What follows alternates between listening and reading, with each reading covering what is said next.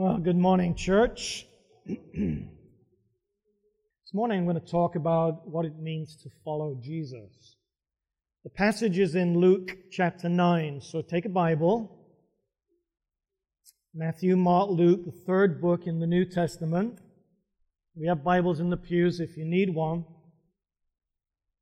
When I look at the superficial discipleship,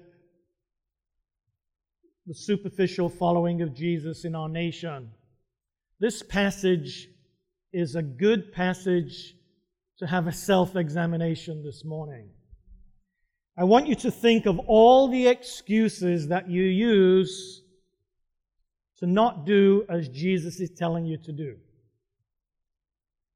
And then in the light of this passage, tell me if one of those excuses really cuts it with God. Let's pray.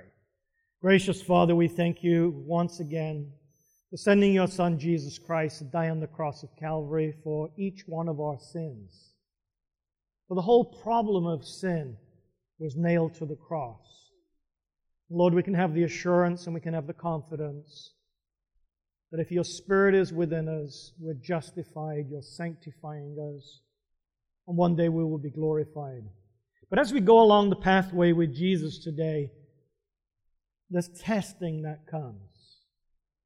Testing, will we follow Jesus by way of the cross?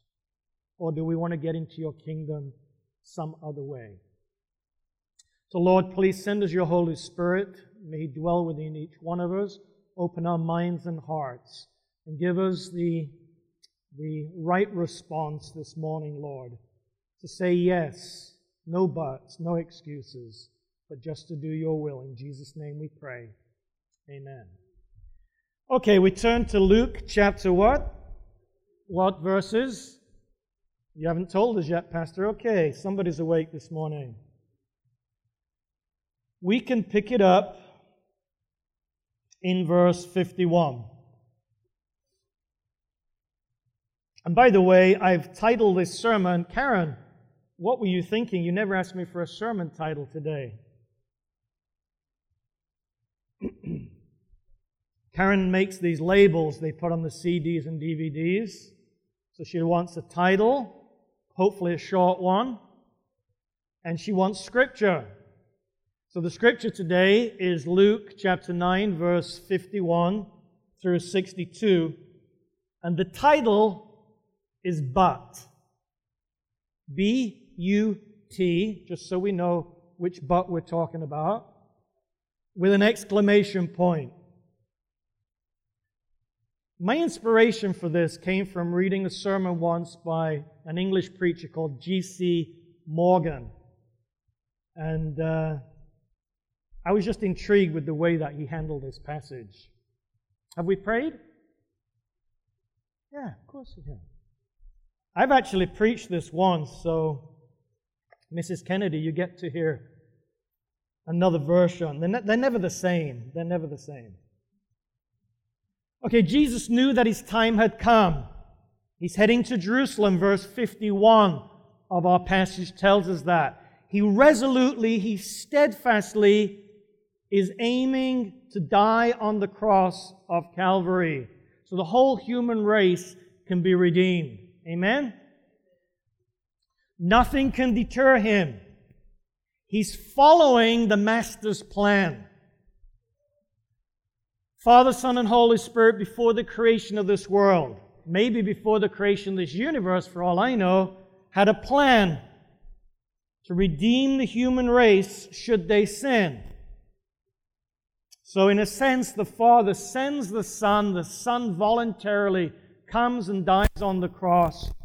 And why we pray for the Holy Spirit is because the Holy Spirit is Jesus and God's representative to help us to understand the significance of what God's plan for Him and for us is all about. So the key word this morning is following. What does it mean to follow Jesus' plan? In verse 11 of chapter 9, it says the crowds followed Him. He welcomed them and spoke to them about the kingdom of God. But the more clearly that Jesus spoke about his kingdom, the less that people followed. I hope it's not like that with us. I hope that when we follow Jesus, we're not thinking it's going to be some easy, smooth way. I don't know that there's anything easy about dying on a cross, do you? Dying on the cross and following God are actually tied together in this chapter today. In verse 21, Jesus asked the question, "Who do you say that I am?" Peter answered, "The Christ of God." And then Jesus warned them in this way, "The Son of Man must suffer many things, be rejected by the elders and chief priests and teachers of the law, and he must be killed and on the third day be raised to life." Is that clear or not? You think it was so clear the disciples couldn't miss it. But they did. In the context of the cross, he said this to them, "If anyone would come after me, he must do what? Deny himself, take up his cross daily." Luke adds the daily. "And follow me. For whoever wants to save his life will lose it. Whoever loses his life for me will save it. What good is it for a man," and ladies, you're included, "for a person to gain the whole world and yet lose or forfeit his or her very self? If anyone is ashamed of me and my words, the Son of Man will be ashamed of him when he comes in his glory and in the glory of the Father and of the holy angels." All of that is part of following Jesus Christ. I learned very early on in my Christian life, like the first day,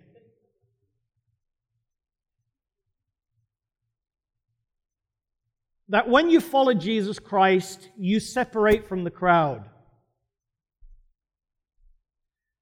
I was torn this week on which passage to preach. I really feel I should preach this passage, but as the week was progressing, I was thinking of some of the powerful things that Jesus says in the Sermon on the Mount. He talks of two ways. The broad way. Everybody seems to be on the broad way. On the broad way, you can do whatever you want. And then he speaks of a narrow way. Which way would you choose? The easy broad way or the difficult or more difficult narrow way? The amazing thing is that the more difficult narrow way is the way that leads to the kingdom. He talks of fruit, good fruit and bad fruit. And then, of course, this very picturesque illustration of houses being built. One being built on sand. One being built on the rock. The rock being a symbol for Jesus Christ.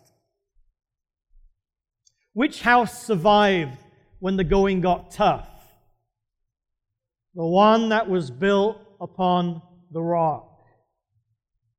All of this and much more in Scripture is related to discipleship, related to following Jesus Christ.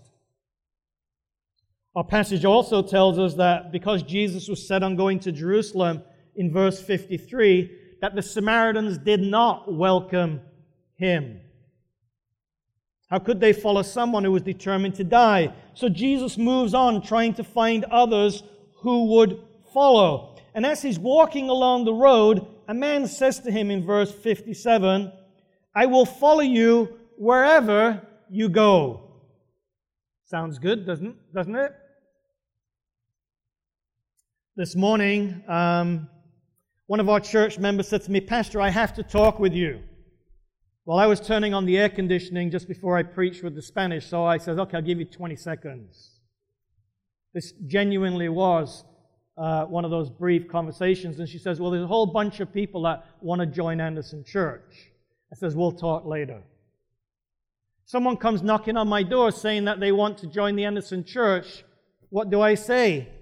Sign on the dotted line. The invitation is there. Why not? We want our family to grow, do we not? We want it to expand. So that means we need to put a Starbucks in our foyer.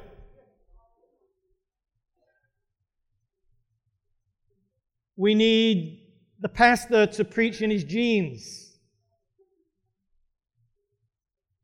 Or at least take his tie off. You know, this is all ornamentation. It actually drops in your soup if you're not careful. It's not very functional.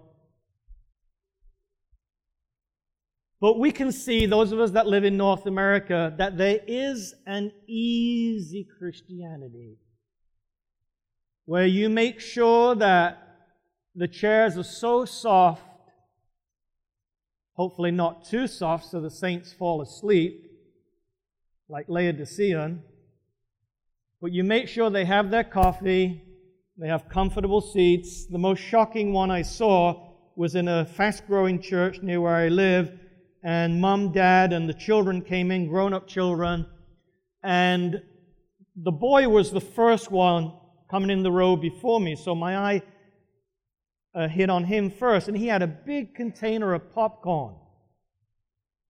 Thought, where did he get that from? I think he got it from the foyer. And then they sat down, and he sat down just slightly to my right, one row in front, and he put his feet up, with his sneakers on, up on the pew in front, or the seat. They weren't pews, but they were like theater seats, up on the seat in front. And then he started throwing the popcorn in his mouth. Mom and Dad were pretty regular, normal, nothing unusual there. Same with the daughter. But I thought, is this the way to get ready to worship God?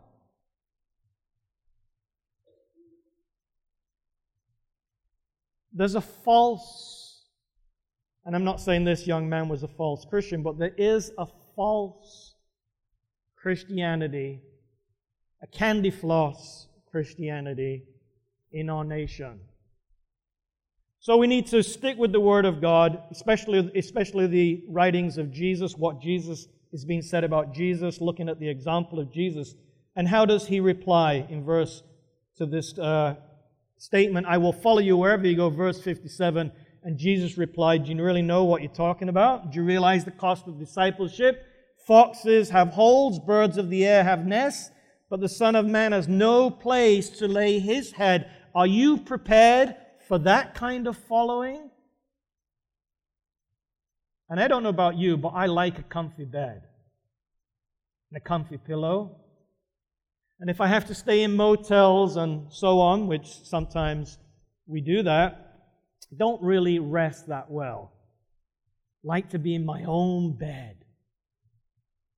Well, what if Jesus asks us to follow him and there is no comfy bed? And there are no meals on the table as you would normally expect. Are you prepared for that? There was a second man. And the Lord saw him and said to him, follow me. And the man declined the offer. He says, Lord, first let me go and bury my father. Seems a reasonable request, does it not? How are we supposed to interpret that? When you're studying your Bible, always remember that there are the big distance between now and then, about 2,000 years for the New Testament. Different culture, Middle Eastern culture. And in a Middle Eastern culture, this statement can mean something very different than what we think it would mean. So most commentators, when they look at this, they say, well, if this man's father had actually died, he would be mourning for him. But within the culture, it could mean something quite different. Here's an illustration. Dr. George Adam Smith this probably happened in the 20th or the 19th century, was trying to persuade a young Arab to go with him into the interior of one of the Middle Eastern countries. And at last the Arab looked at him and said, "Let me first go and bury my father." Almost exactly the same words as we have in our text this morning. However, the father was sat right next to him when he said it. So what he meant was that he had family obligations and could not go with Dr. Smith into this Middle Eastern country. So the second man in our passage who raised this difficulty of following our Lord, Jesus said to him, "Let the dead bury their own dead." When you're called to follow, or when you're asked to follow, there are no excuses, there are no buts. You can't go and take care of family for 1 week, 6 months, 6 years, who knows how many decades before mom and dad actually die. That kind of excuse doesn't work with Jesus. So he says, "Let the dead bury their own dead. You go and proclaim the kingdom of God." If you understand the urgency of the hour, you go and proclaim the kingdom of God. That's the most important thing. That is more important than anything else on your agenda and my agenda. Whether you realize that or not, that's what Jesus is saying. There's not houses. There's not families. Does it mean we don't take care of our houses? Is that what the Bible teaches? Don't buy a house. Don't take care of a house. Just let it all go to wreck and ruin. Don't pay off the mortgage. It's going to be taken from you anyway in the time of trouble. No, that's not the Christian response. These things are given, even our families are given, that we will enjoy this world.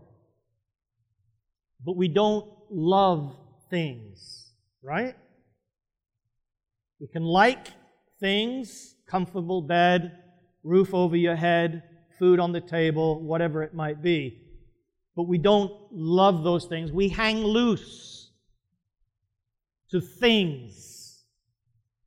Jesus even has a statement. He says, not even mother or father or son or child or any family member can come between you and the kingdom of God. How many times as a pastor have I seen people be on the edge of the kingdom and they have some unbelieving spouse who holds them back, and they side with the spouse instead of following Jesus into the kingdom. Every one of us is going to be tested. And tested and tested. I like, as I said before, the fact that Luke includes the daily in carrying that cross, which is part of following Jesus Christ. Okay, let's look at some of the... there's also a third man here who hesitatingly says, "I'll follow you, Lord, but..." So here's where the title of the sermon comes from. "But first, let me go back and say goodbye to my family." To which Jesus replied, "No one who puts his hand to the plow and looks back is fit for service in the kingdom of God." Kind of an interesting passage.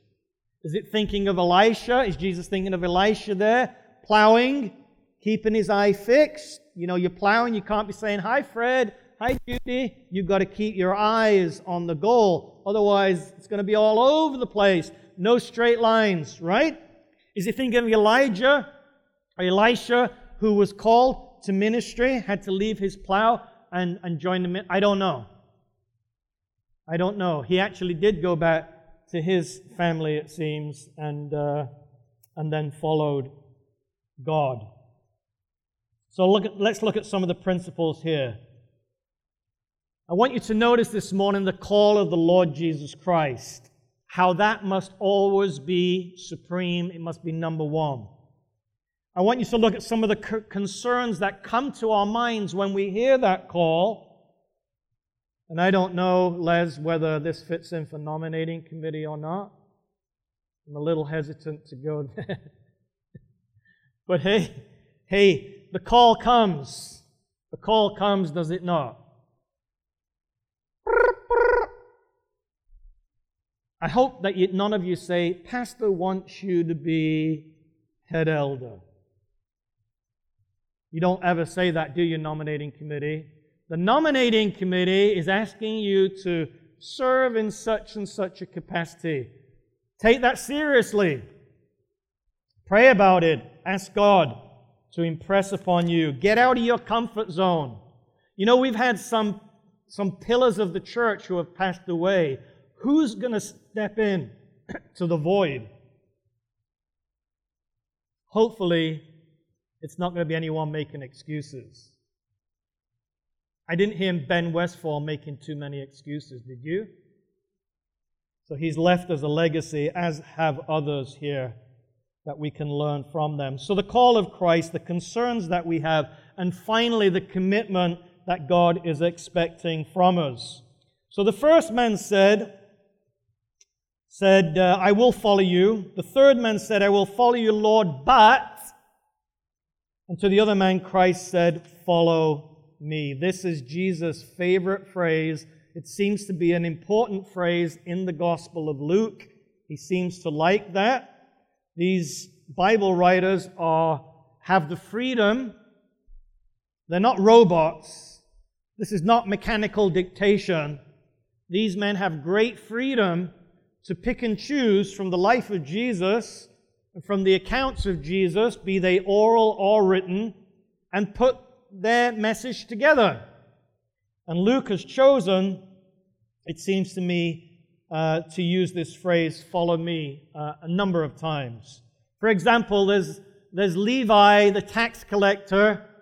Jesus, he's ripping off all the people. He's up to his neck in sin. Jesus comes along to Levi and says, come, follow me. The scripture says in Luke 5, 27 and 28 that Levi got up, left everything, and did what? Followed Jesus. Now in Luke 18, verse 22, there's a rich young ruler. It's a very interesting passage. Can't remember ever preaching on that passage, but it's one that begs to be preached. Luke 18, 22, the rich young ruler, good master, what must I do to inherit eternal life? The greatest question that anyone can ever ask. And he's asking Jesus, the Creator, soon to be the Redeemer of the human race. So Jesus says to him, well, go keep the commandments and so on and so forth. And this young man said, all these things I've done from my youth. You know the story.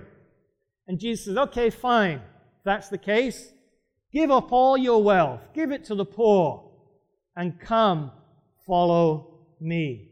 Now, do you think Jesus can put his finger on the problem? Doesn't he isolate that issue real well in that young man's life? Didn't he expose the foolishness of saying that he's kept all the commandments of God when money was his God? It says that Jesus loved him. It says the young man loved Jesus. I will follow you, Lord, but he never quite followed. We hear no more about him in Scripture. Be careful when you say no to the call of Christ. You may never get another chance. Satan is just waiting in the wings to see how we respond. He's just ready to jump all over us if we say no to Christ or make all of these excuses. Anyway, the young man did not follow Jesus Christ. And as I said, that's all part of the cost of following God. Jesus calls us for our confidence. He asks for our submission. He wants our trust. And He wants, hence our story this morning, our obedience. He doesn't want our excuses. They don't cut it. His call has to be supreme. And we have large sections of the Old Testament discussing that very thing. God brings this nation out of slavery, and all they have to do is follow God. God will provide fire by night, cloud by day. If they're running short of food, it will rain down from heaven. If they're getting short on water, it'll come out of a rock.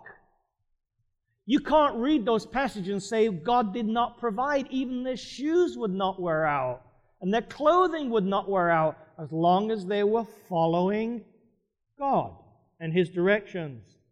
And how many times do they stumble over the call of God and their commitment to God and go some other way and fall into sin over and over and over again? And essentially, you have a record there in the Old Testament of a failed discipleship on the part of many of His followers. Well, what are some of the concerns that we have about this call which is so supreme with God? Well, it could be many, many things. It could be our family. It could be the material things that I mentioned earlier. Sometimes it could even be the future. How many times have I heard the excuses, this is when I'm 20 years of age and I first become a Christian. I can't follow Jesus Christ because I'm too young. So all the young people that I hung out with, not a one of them followed Jesus Christ. They were all too young. They wanted to live their life. Live their life without Jesus? What kind of life is it? It's death, not life. And then when you meet the older folks, "Oh, Pastor, I'm too old." As though they've missed their opportunity and they have no more opportunities. We all can make excuses, and they don't work with God. The only thing that's important is to actually follow Him with no buts. Many years ago, a lady called Margaret, told a story about her experiences while traveling in the Far East. 3 simple things happened which illustrate the importance of having a good guide. Is God a good guide? Is Jesus worth following? All of that is part of following Him, to understand that. First, the guide came to them and said, "Will you be good enough to give everything to me? Give everything to me." And so they gave up their large baggage, their luggage, and so on. But the ladies tenaciously held on to something. What were the ladies holding on to? Now you know the things you hold on to in your life. So they held on to their purses, but the guide said, "No, you must trust me. Give everything to me." So reluctantly they did that, and he said, "Hey, they're far safer with me than with yourself." After a little while, they were waiting at a railway station for a train. The guide was looking at the baggage, and a train came in, and the whole party climbed onto the train. And as soon as they were seated, the guide goes into the train and said, "Will you be good enough to come out of the train?" So they came out complaining and griping. "What's the problem?" He said, "This is the wrong train. Will you be kind enough not to go before me, but after me?" During the next few days, while on the long train journey, they wondered whether there would be proper accommodations at their destination. They met a stranger who had just come from the place that they were heading to, and he said, "No way, you're never going to find accommodation there. It's all just taken." So the party became anxious. The guide was strangely silent. When they arrived, everything was ready, and the guide said quietly, "Perhaps you will trust me to prepare for you ahead." God can take care of your present as He took care of your past, and He can certainly take care of your future. And I know that's very hard for some people when they're facing retirement. How do you know how much money you will need for retirement? You're going to live 10 years, 20 years, 30 years, 40. You don't know how long you're going to live, right? So it can be a challenge. And yet ultimately, like anything else in life, we have to do the best we can, save the best way we can, save the best way we can, and ultimately trust God to take care of us. Never will I leave you, never will I fail you. The Apostle Paul, even when his head was on the block, knew that God was taking care of him. So 3 things stand out in this illustration of the guide. Number 1, give everything to me. Have you given everything to the Lord Jesus Christ? 2, follow me, but do not go where? Before me. That was the problem with the nation of Israel. Even when they'd been whipped by the enemy, because they raced on ahead of God, they would still sometimes just go out on their own without the command of God, and then they would be severely defeated by the enemy. So we get all these lessons in the Old Testament, which is 3/4, 2/3 of the Bible, and we need to learn from them. And finally, trust me about the hidden things of the future. I will give everything to you, Lord, but what are you holding on to? And we're not talking about purses anymore. We're talking about things in your life that you know do not glorify God. And the Spirit of God is speaking to you, maybe at this moment, maybe at some other time. And He's saying, hey, as you follow Jesus Christ, those things need to drop off. I also learned very early in my Christian walk with Jesus, He didn't approve of my music. Do you know what kind of music I used to listen to, Don? A lot of the deep blues and jazz and really mournful stuff. And hey, now I'm a Christian. Now there's the joy of the Lord. It's your strength. Holy Spirit says the records have to go. And they went because I love Jesus. Wasn't a problem. He helped me do that. Wasn't too long after I was visiting the Adventist church, I started hearing about changing your diet. Well, I don't think I'd cooked a meal in my life up to that point. And really, I haven't even up to now, really. And the Lord sent me to Norway to take care of that problem. And problem is she works so much. Anyway, that's another story.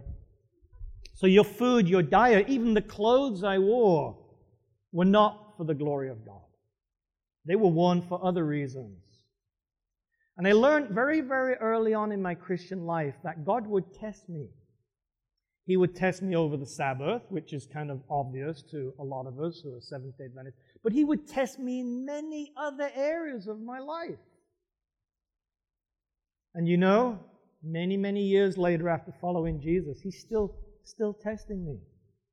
Because the call to follow Jesus Christ is not just a once-for-all thing. It's a constant call. It's a constant test. It's a constant lifting up the cross of Jesus Christ on a daily basis. All of that is part of following Jesus Christ. One of my favorite verses, the 144,000, they follow the Lamb where? Wherever. Wherever He takes them. And it has to be the same for us too. So I will follow you, Lord, and the buts don't cut it. So when as we wind up here, what about this idea of commitment? I want you today to make a definite decision in your following Jesus Christ. Will you say, I will follow you, Lord, or will you say, I will follow you, Lord, with no buts, no excuses, no holding back? And what God asks you to do, my friends, He gives you the power to do. This is not something, never ever interpret what I say, ever. as though you can do it in your own strength. None of this can you do in your own strength. Each one of us needs a daily baptism of the Holy Spirit to answer the call of God in a positive way. When we are tested, those little things in our lives that we hang on to, really they're not little for us, they're kind of big. They become very, very big if somebody tries to take them away. Those crutches that we cling on to, Jesus says, hey, I'm your guide. It's better if they're all given to me. And those of us who worry about the future, well, we go to John 21. And we look at a man like Peter. If anybody would say, Lord, I will follow you, it was Peter. And he shut his mouth off way too many times. And as our children's story said, he fell into some holes constantly. Jesus had to dive down under the water and rescue him. And here's a response to when he has denied his Lord 3 times. Jesus died on the cross, Peter's crushed. The disciples are crushed. They didn't understand really what Jesus' ministry was all about. Did he tell them? Yes, he did, numerous times. But somehow they were not able to understand. So in John 21, verses 15 through 19, we find ourselves at a breakfast. And we find the resurrected Lord. He's died on the cross for the human race, sins of the human race. He's been resurrected from the dead. And he appears and he said, Simon, John 21:15, Simon, do you truly love me?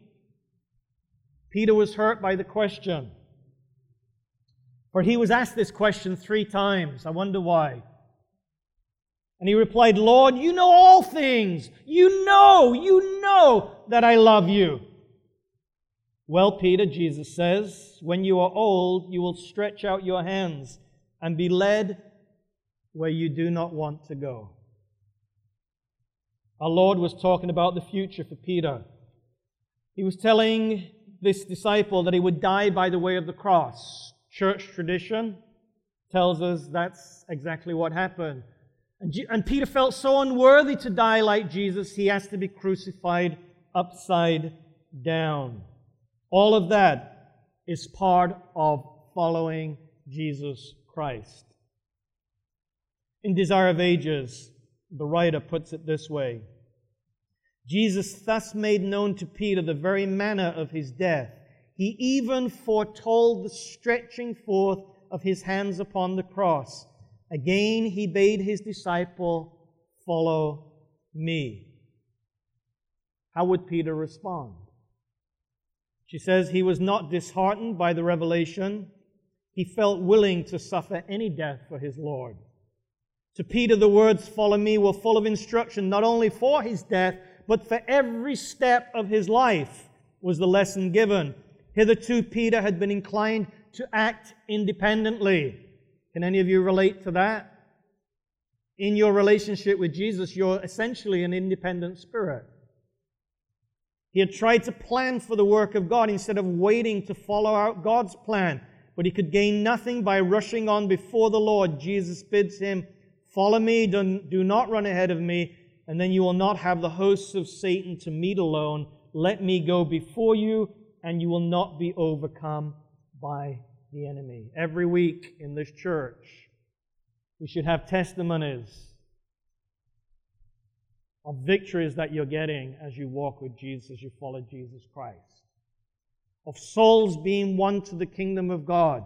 This baptistry here, which if we took the top of it, would probably have some choice cobwebs, needs to be used every week. Is that exaggeration? Do you not think that these things were happening in the first century church as people learned to follow Jesus Christ the right way? If we leave it to the pastors to win souls, we will be here for another millennium. It's not the way it works. So we too make our decision as Peter made his. I will follow you, Lord, wherever you take me, whatever you want me to do. Isn't that what we sung in the hymn? What was it? 323?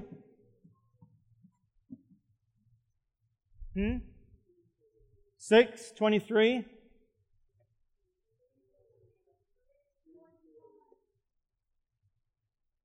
Oh, thank you for the bulletin, Lord. Where did my bulletin go? 341? There you go. Thank you, Uriel. I'm glad someone's good at numbers. 623. Just take your hymnal. You've all sung this morning. I hope it wasn't blasphemy when you sung it. 623.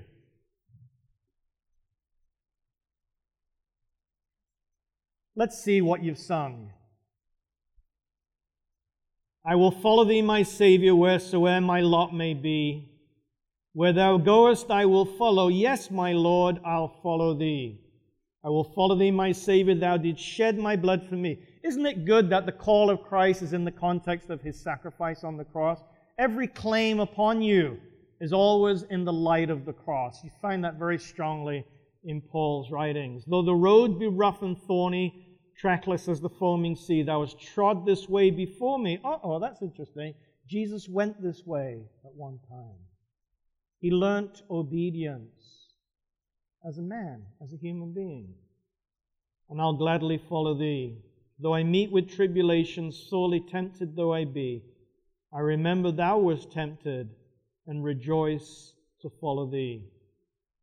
Though thou leadest me through afflictions, poor forsaken though I be, thou wast destitute, afflicted, and I only follow thee. Though to Jordan's rolling billows, cold and deep, thou leadest me, thou hast crossed the waves before me, and I still will follow thee. When the testing time comes, which may have been for you yesterday, it may be today, and it could be tomorrow. As far as I'm concerned, every day is a testing day. God is leading you deeper and deeper into maturity. He's getting you ready for spending eternity with Him in glory, and He will do whatever He has to do to bring you and I to the point of surrender. Jesus was tested, was He not? He was tempted, He was tested, and even to the sake of, Lord, take this cup away from me, but He went through, and He sealed His sacrifice with His blood. Well done. Do you think the Father said, well done, good and faithful servant, to Jesus? And He'll say the same to you and I as we learn to follow the Lord Jesus Christ. Let's pray. Gracious God, we have the example of Jesus, but we have Him not just as an example in some abstract, theoretical way. He really did take flesh and blood, and He really was a human being. And His divinity was laid aside, so to speak. And He was tempted in all points as we are, and yet without sin. Father, we hear the call of Jesus this morning. We realize that there can be no buts, no excuses. That is just not satisfactory to you. Jesus died so that we will not make excuses.